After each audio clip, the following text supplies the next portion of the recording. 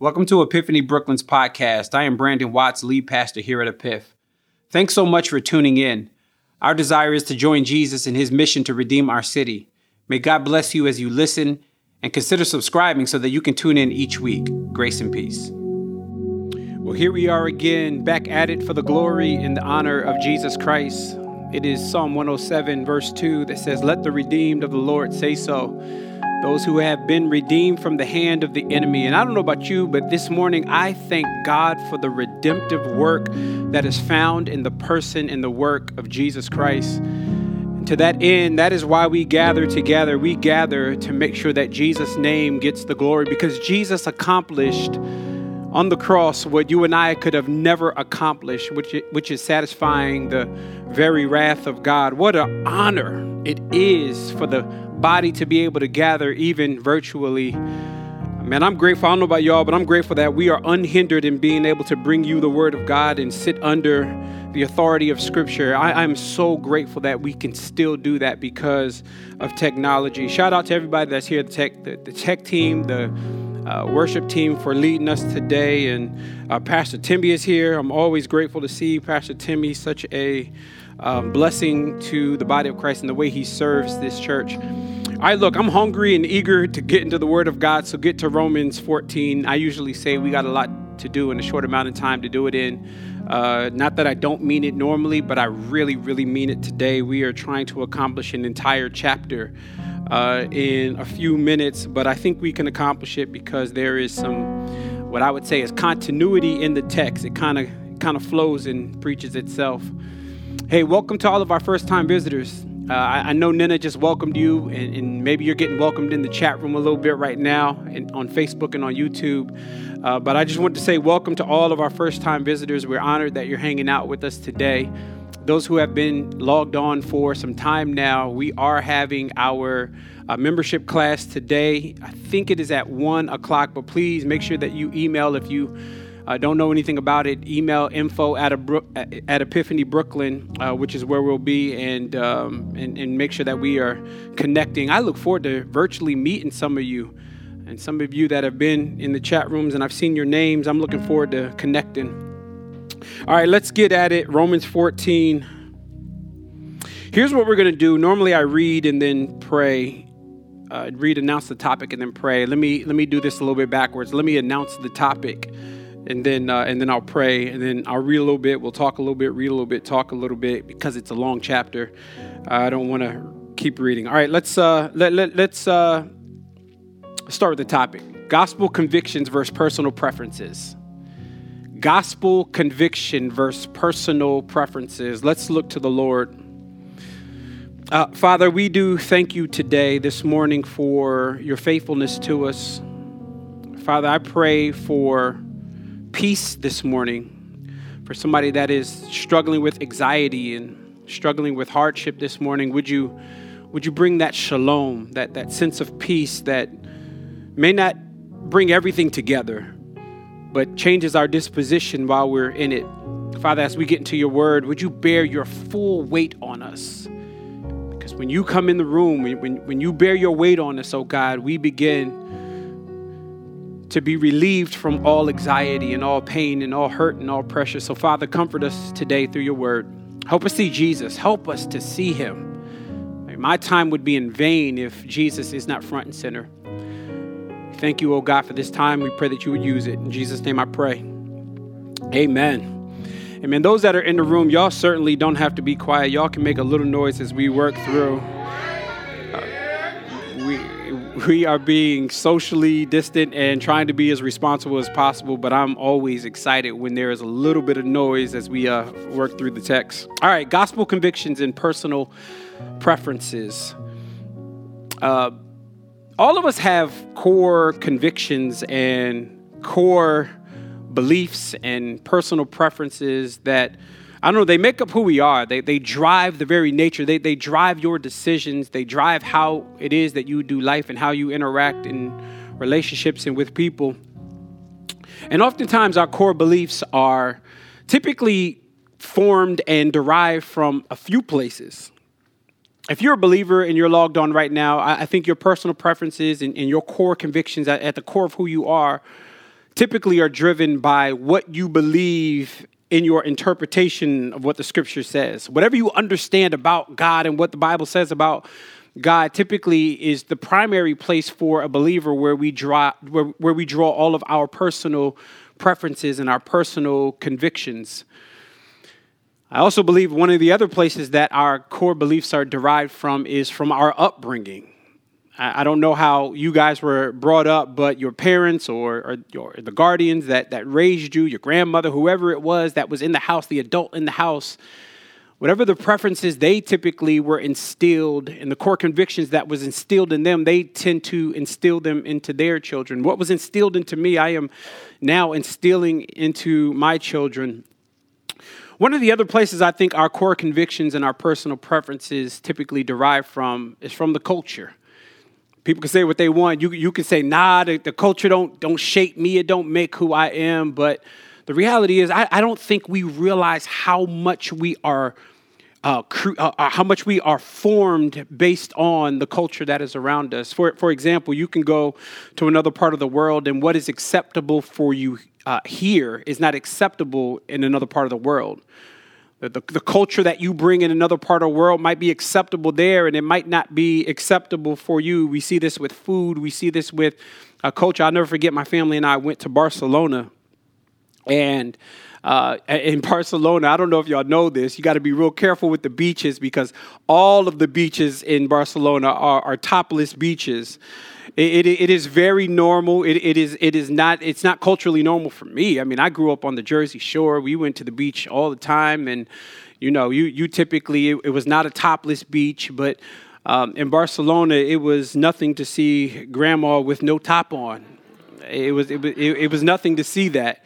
But the reality is all of our personal preferences and core convictions are really derived from these few places, from the Bible, from your upbringing, and, of course, from the culture. I usually live by this open hand, closed hand model when it comes to core convictions. In other words, there are some things that are core to me that are closed hand. They are non-negotiables. I don't fluctuate on these, but there's some other things that are preferences that I live by, but I don't it's a subscribe that anybody else has to live by those rules because they're not detrimental to your salvation. In other words, the closed hand issues are issues like the cross. Yeah, that's a non-negotiable for me. Another closed hand issue for me is the divinity of Christ or the reliability of the very scriptures. Another closed hand issue for me is squeezing the toothpaste from the bottom up. Don't do from the middle. Don't twist. Bottom up. Or the person that puts the toilet paper on the right way, it needs to flow outward, not inward. I'm just saying that's a core conviction will put a marriage in straight counseling. These are closed hand convictions for me. But then there's some areas, Josh, that are just like open hand issues. There are some areas that I believe are true and right and good and drive who you are, but I wouldn't say that everybody has to live by my personal preferences or how I view things as core convictions. I think baptism is one of them. I personally believe that Matthew 28 tells us to baptize in the name of the Father, the Son, and the Holy Spirit. I have friends that have deep convictions that you only baptize in Jesus' name. It's one of those areas that I really don't care because it's not a hill I'm going to die on. I don't think I'm going to stand before God and He's going to say, why didn't you baptize in Jesus' name versus baptize? It's just one of those things that are secondary issues. I think even the baptism going by immersion versus sprinkling. These are things that, if we're not careful, they can divide us. But the reality is the things that are preferences that are open hand really shouldn't be the things that are dividing us. If anything is going to divide us, it should be the things that you hold dear as core convictions versus personal preferences. I think we also get divided over what we eat and what we drink. And I have friends that have serious dietary restrictions. And I think I have no problem with that. The problem is when you then take your secondary conviction and then put it on me as a primary conviction. That's where things can get a little rough. And honestly, man, I think secondary issues is why we have so many denominations. Where we're not divided over core issues. I mean, you go to a Presbyterian, you go to a Southern Baptist, you go to Pentecostal. Most of us believe in the core essentials of the faith, which is the cross, which is the divinity of Christ, the reliability of Scripture. We believe in those things, but we get seemingly divided over the areas that are secondary, that are not the core of convictions. And so we arrive at a passage where I think Paul is really going to unpack today and help us to keep the main thing, and anything that is secondary, he's going to help us to learn how to unite underneath all of our secondary preferences. We all got them. Let me help you out today in the chat room. Every single one of us and every one of you that are piped in right now and those that are in this room, all of us have a set of preferences. And you and I would be wise not to allow those secondary preferences to be the main thing. Watch what Paul does here. We're going to go through the whole chapter, so y'all do me a favor. While I'm reading scripture, ain't the time to go to the refrigerator or log off and get on social media. Why don't you just hang out for a little bit right here? Don't scroll too much. Look at what verse 1 says. It says, "As for the one who is weak in the faith, welcome him, but not to quarrel over," watch this word, "opinions, personal preferences, secondary convictions. One person believes he may eat anything, while the weak person only eats vegetables. Let not the one who eats despise the one who abstains, and let not the one who abstains pass judgment on the one who eats, for God has welcomed him." Pay attention to verse number 4. "Who are you to pass judgment on a servant of another? It is before his own master that he stands or falls, and he will be upheld, for the Lord is able to make him stand." Watch this secondary divide right here. One person esteems one day as better than the other, while another esteems all days are alike. Each one should be fully convinced in his own mind. The one who observes the day observes it in honor of the Lord, and the one who eats in honor of the Lord, since he gives thanks to God, while the one who abstains in honor of the Lord and gives thanks to God. For none of us lives to himself, and none of us dies to himself. For if we live to the Lord, and if we die to the Lord. So then, whether we live or die, says we are the Lord's. For to this end Christ died and lived again, that he might be Lord of both the dead and the living. Why do you pass judgment on your brother? Or will you do, why do you despise your brother? For we will stand before the judgment seat of Christ. For it is written, "As I live, says the Lord, every knee shall bow and every tongue shall confess to God." Last verse for now. "So then each of us will give an account of himself to God." Lifting back up verse number 4. "Who are you to pass judgment on the servant of another?" In the early church, Paul was simply addressing the issue that was arising at the church at Rome. Conversions were booming. Revival was taking. People were getting saved because of the gospel. But I think we often miss who was getting saved. You had Jews getting saved in Rome, and you had non-Jews getting saved in Rome. And when they got saved, God didn't say, "All right, you Jews, the Jewish people, why don't you go ahead and start a church over here, and across town with the Gentiles, go ahead and start a church over there." He didn't do that. He saves both of them, and he says, "Now y'all get in the same church, and y'all figure this thing out. Y'all work this thing out." And as a consequence, what began to happen was the Jewish Christians were reluctant to giving up their ceremonial aspects of their Jewish heritage. And so what they were doing was the Jews were trying to put on the non-Jewish conversions. They were trying to put on them their Jewish heritage. They were saying, "This is the day to worship. This is the day of the Sabbath. Here is what the dietary restrictions are. Here is what to eat, and here is what not to eat." And they were putting them on them as though they were gospel. They were putting their secondary personal convictions and personal preferences on others as though it was the truth, and the Jews were still adhering to these dietary restrictions and keeping the law, which is fine. The problem is when you then put them on me as salvific, When you then put your personal preferences on me as the standard. And so what Paul is doing this morning is Paul is correcting the behavior that is going on in the church at Rome. He's like, look, some of y'all don't eat pork. Great. Others of y'all eat ribs and pork chops. Great. Because neither one of y'all will be stopped from getting into heaven because of what you eat.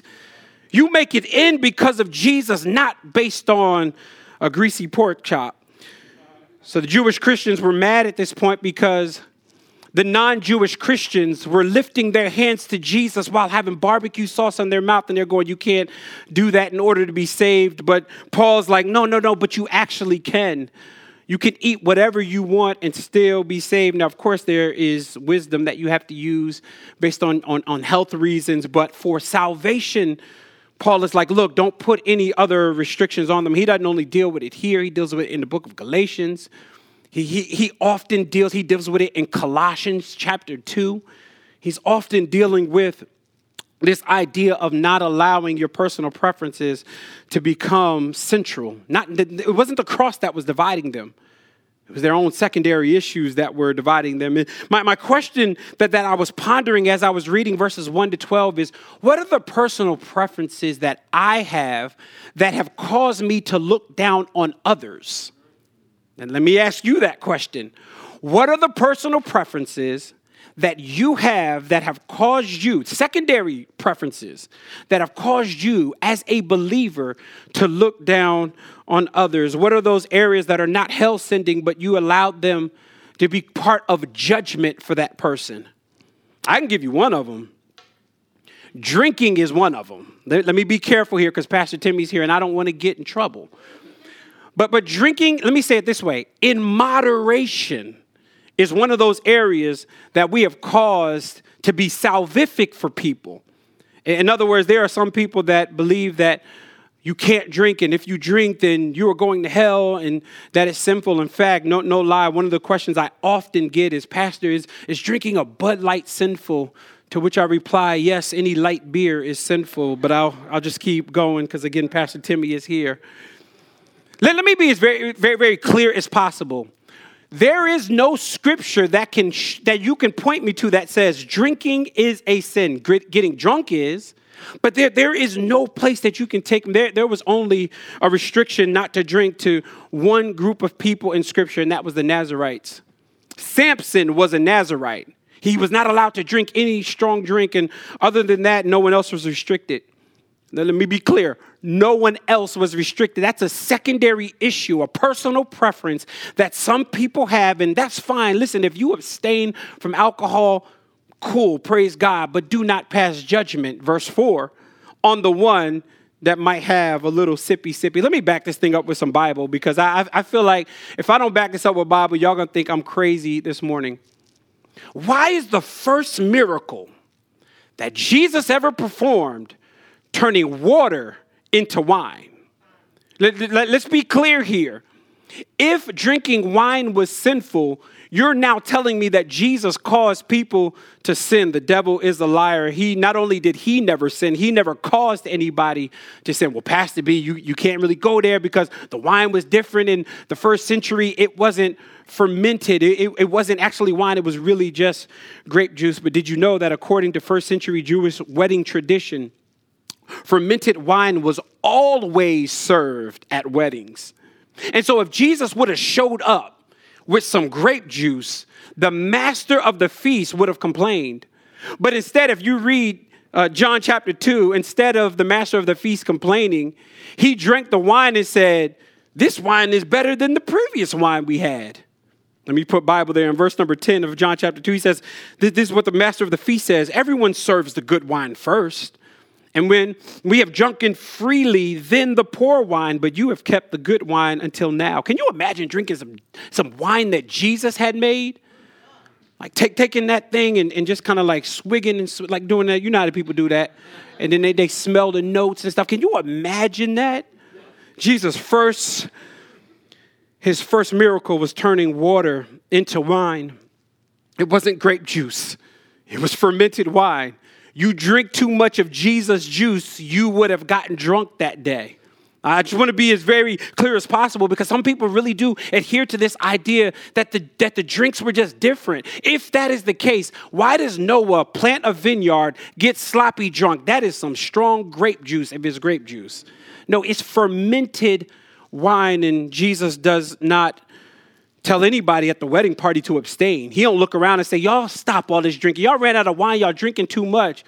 Yeah, I love the way D.L. Hughley said it. He said, y'all go ahead, keep the party going. Let me explain something to you. Not only, I just want to go a little deeper here. Not only does Jesus turn water into wine, there are moments where even he partook. I know some of y'all are logging off right now. But let me take you to Bible before you log off. And if you are logging off, make sure you log off and then go find Luke chapter 7.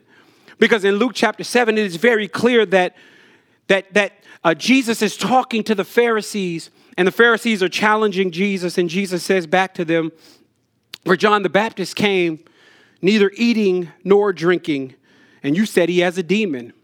But the Son of Man comes to you both eating and drinking." I hope that's in your Bibles. "And you call him a glutton and a drunk." No, Jesus was never drunk, but it is very clear that he partook. There are also other leaders in Scripture that have partook in drinking wine. Look at the between Paul and Timothy. Timothy also often had frequent ailments with his stomach. And so the Bible tells us in 1 Timothy chapter 5, verse 23, that Paul says, stop drinking the water, drink a little wine for your frequent ailments. That's good discipleship. Yolanda, won't you go ahead and write that into our discipleship? No, don't write that in. I don't want to be reckless this morning. But it's very clear that every now and then, leaders in the New Testament partook of some Pinot Noir. And I know many of you are sitting there going, I don't know, Pastor B, you kind of far right now. Do not pass judgment on another. We don't only do this with alcohol. We do this with so many other things. We do this with Netflix series. Girl, why you watching that? I don't know how you let your spirit sit through that, because it's funny. And it's okay because it's not hell sending. Now, again, be careful. This is not that type of sermon where I'm just saying, do you. Like you got to be careful. You got to know your limits. There's some stuff that I just personally can't watch. There's some scenes that I just got to fast forward over. And you might be cool. You might be good. But my point is, it's a personal preference.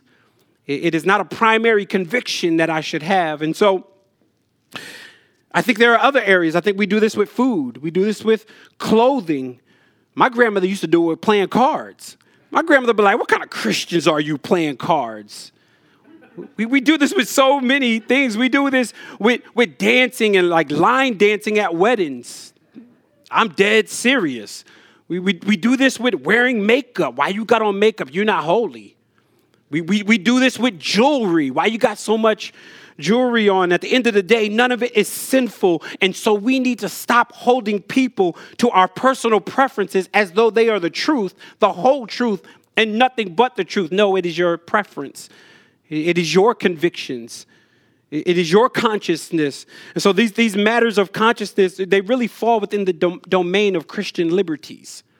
There are some freedoms that God has given you, some wiggle room within Scripture, not to sin, but there are some wiggle room in Scripture within Christian liberty. But please be careful.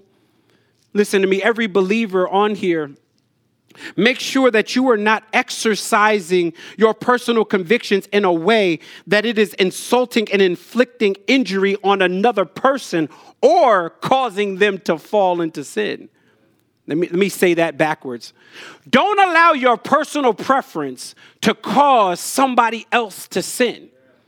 If you are discipling a recovering alcoholic, that may not be the right time to pull out the black girl magic at the next event. There are some stuff that you might need to pull back from, even though the Bible says it's a Christian liberty. Even though the Bible says it's okay. Even though the Bible says you don't have to abstain, you might have to pull back. And that is exactly what Paul is talking about in Romans chapter 14. In Romans chapter 14, he says, look, you got Christian liberties. I get it, but be careful. Be careful, because your personal convictions and your personal preferences could cause somebody else to fall. In fact, Paul would say it's not even loving to do that. Look at how he says it in verse 13.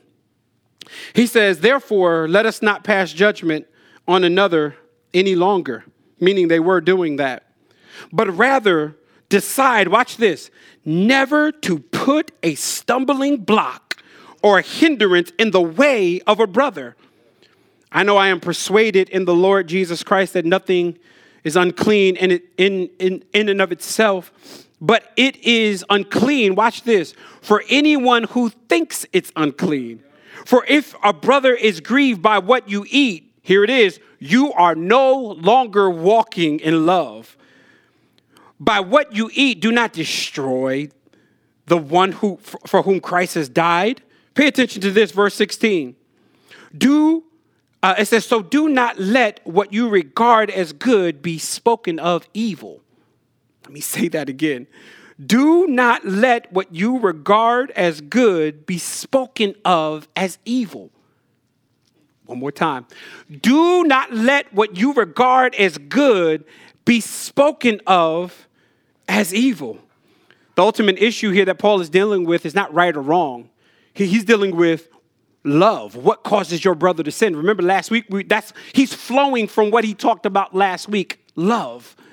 It is very unloving to see your Christian liberties and do you in such a way that you cause others around you to be injured in the faith, that you cause slanderous talk about who you are, that you cause them to give in to their convictions in a way that is sinful. Some things in life are Christian liberties and you are well within your right to do them, but you must ask yourself, is it wise to do it? Is this the right atmosphere to do it in? Some of you may believe that drinking is okay, but my question to you is, does your drinking cause somebody else around you to sin? I would say then you should abstain. No, I don't say it. Let me, because I have no authority. Paul says, then you should abstain.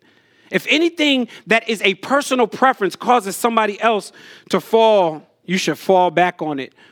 There are some atmospheres that I go in that I could be around other people that are just a little bit more legalistic. And they really believe that drinking is a sin, and they think that you are less than a Christian if you sin, if you drink in those atmospheres. I choose to fall back. I mean, do you need to drink that bad that you have to drink in that atmosphere?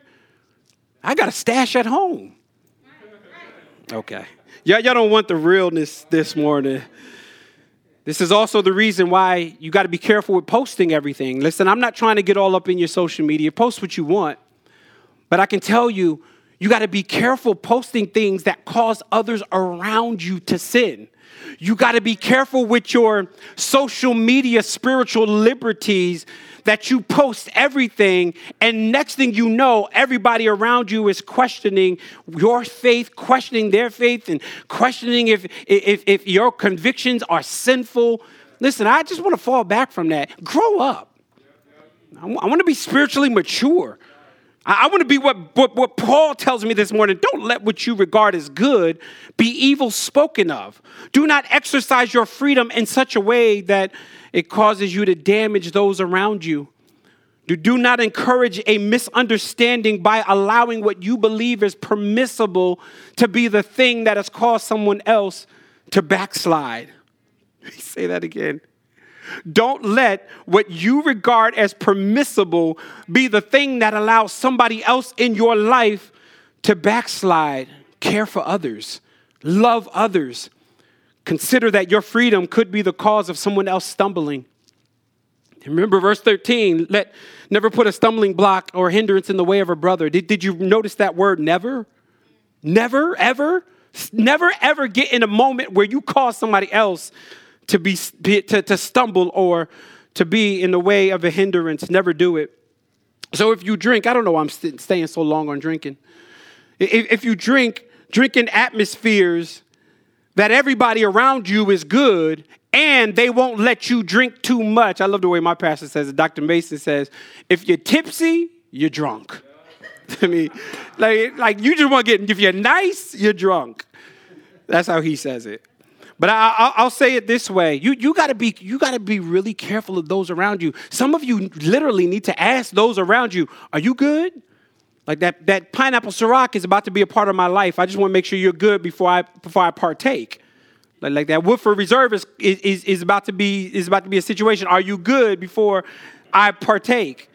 Like you got to ask that Uncle Nearest. Y'all need no. That Uncle Nearest. You need to ask people around you. Are y'all good? Because I don't want to make I'm dead serious. I don't want to make anybody around me fall into sin because I'm exercising secondary convictions. If you're going to be offended, if you're going to be hurt or mad with me, you're going to be mad because I called you out on sin. You're going to be mad because I'm telling you the gospel. You're going to be mad because I'm telling you to forsake your righteousness and lean on the righteousness of Jesus. You're not going to be mad at me because you saw me sipping a drink. This is why I say we need to grow up. So he says here, listen, he says, don't let what you regard as good be evil spoken of. Then in verse 17, he says, for the kingdom of God is not a matter of eating and drinking. Here it is, but of righteousness and peace and joy in the Holy Spirit. Whoever thus serves Christ is acceptable. I don't know. That is shorthand for the gospel right there. He says, whoever serves Christ is acceptable. Y'all might have missed verse 17. Where he says the kingdom of God is not a matter of eating and drinking, but of righteousness. The kingdom of God has nothing to do with secondary principles. It is always the primary when it comes to the kingdom of God. What is that? I'm acceptable because of Christ. That's basically what he's saying. I'm acceptable because of the righteousness of Christ. Many of us, we repent of sin. In reality, we need to repent of our own self-righteousness. We need to repent of doing our own good and thinking that is what makes us acceptable. He says, look, y'all worried about what y'all eating in this church in Rome. Y'all worried about the Sabbath day and what day you worship and what day you don't worship. Did you know that Jesus Christ is the Lord of the Sabbath? Do you know when you stand before God, it is not a matter of eating or drinking, but the kingdom is a matter of righteousness.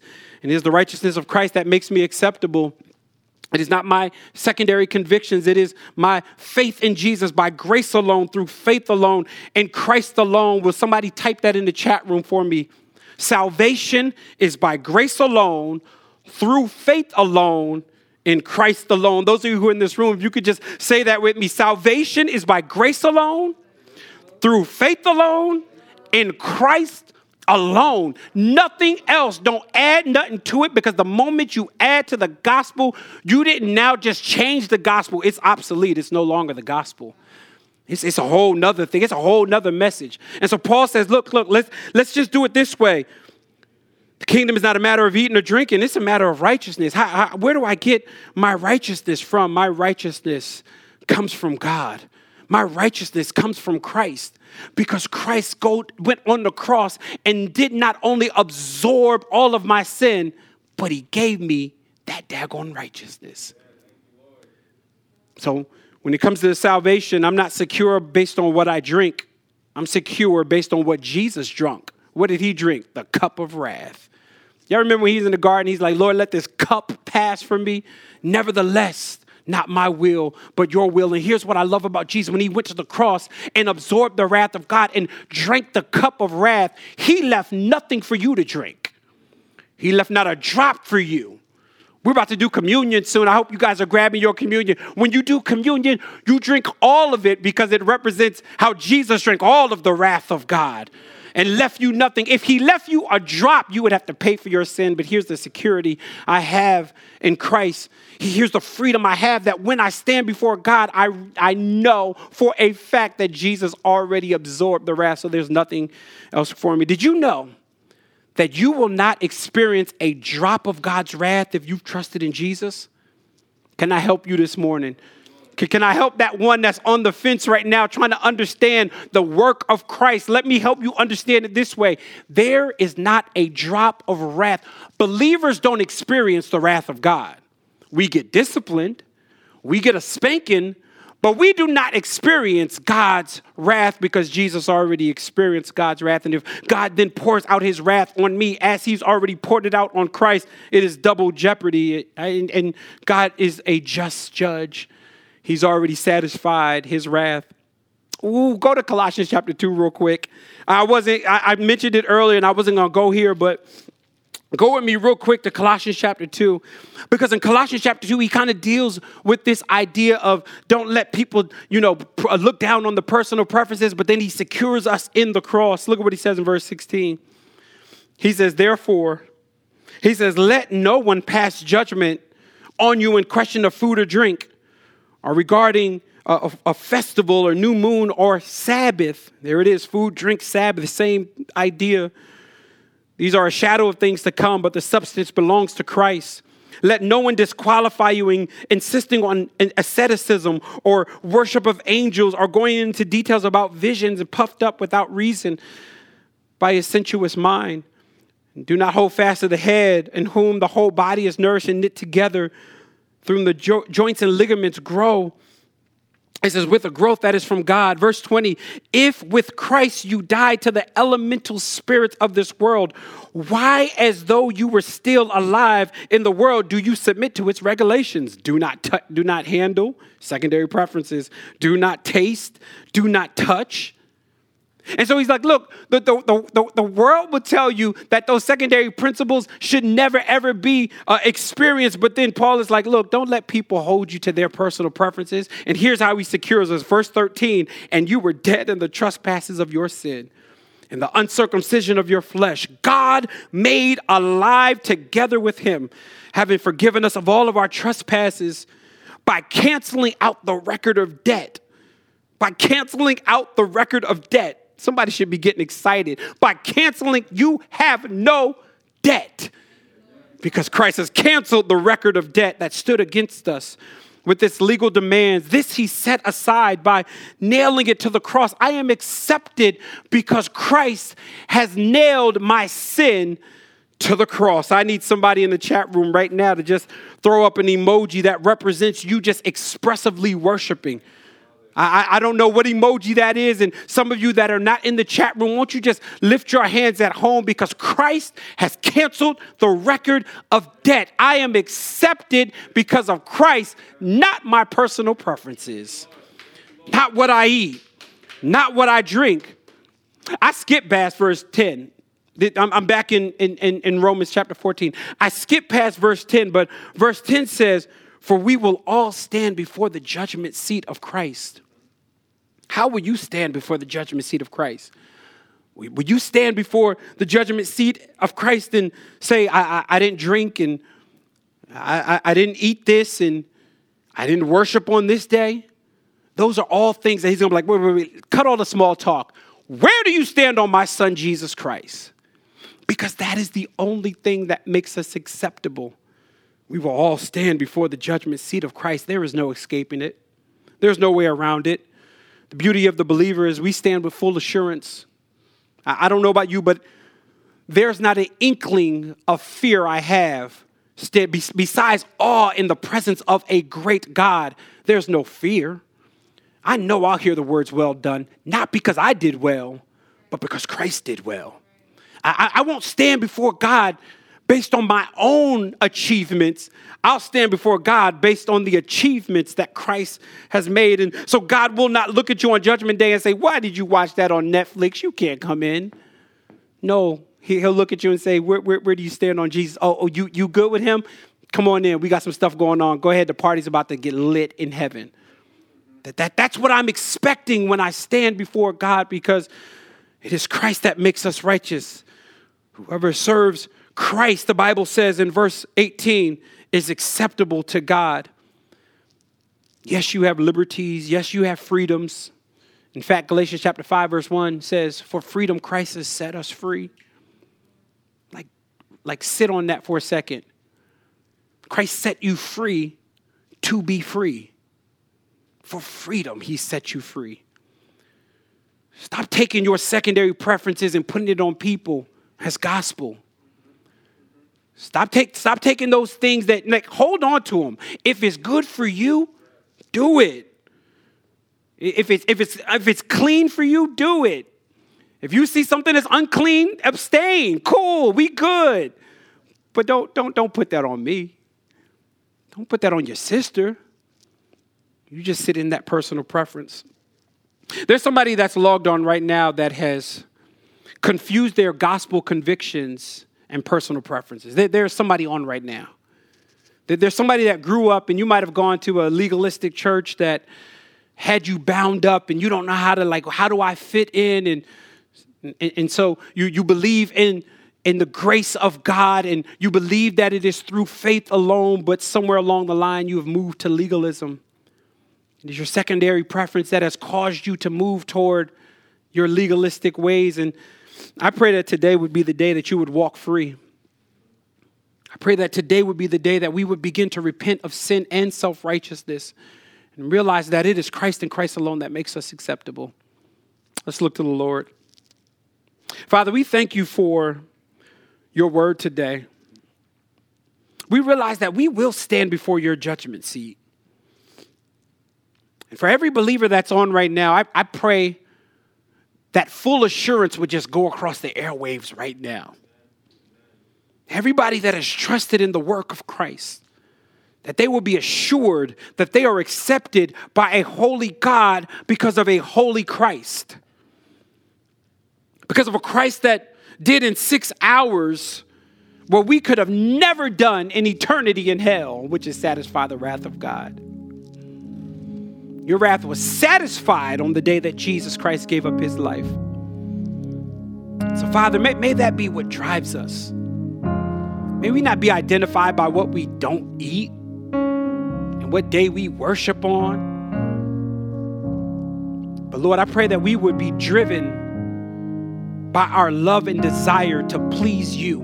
Father, forgive us. Some of us have caused others to stumble. Let me get personal. Forgive me if I've caused somebody to stumble. Forgive me if I've caused a hindrance to somebody's walk with you. Forgive me if I've caused somebody to take 15 feet steps backwards. Forgive me, oh God. All because I wanted to have a good night.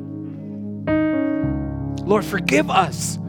We want to stand blameless. We want to look at our relationships around us and say, I did nothing but stir them up to love Jesus. I did not cause them to fall. So, Father, would you help us? Would you guide us? Thank you for the Holy Spirit living in us. Holy Spirit, teach us. Guide us for your glory, for your honor. It's in Christ's name I pray.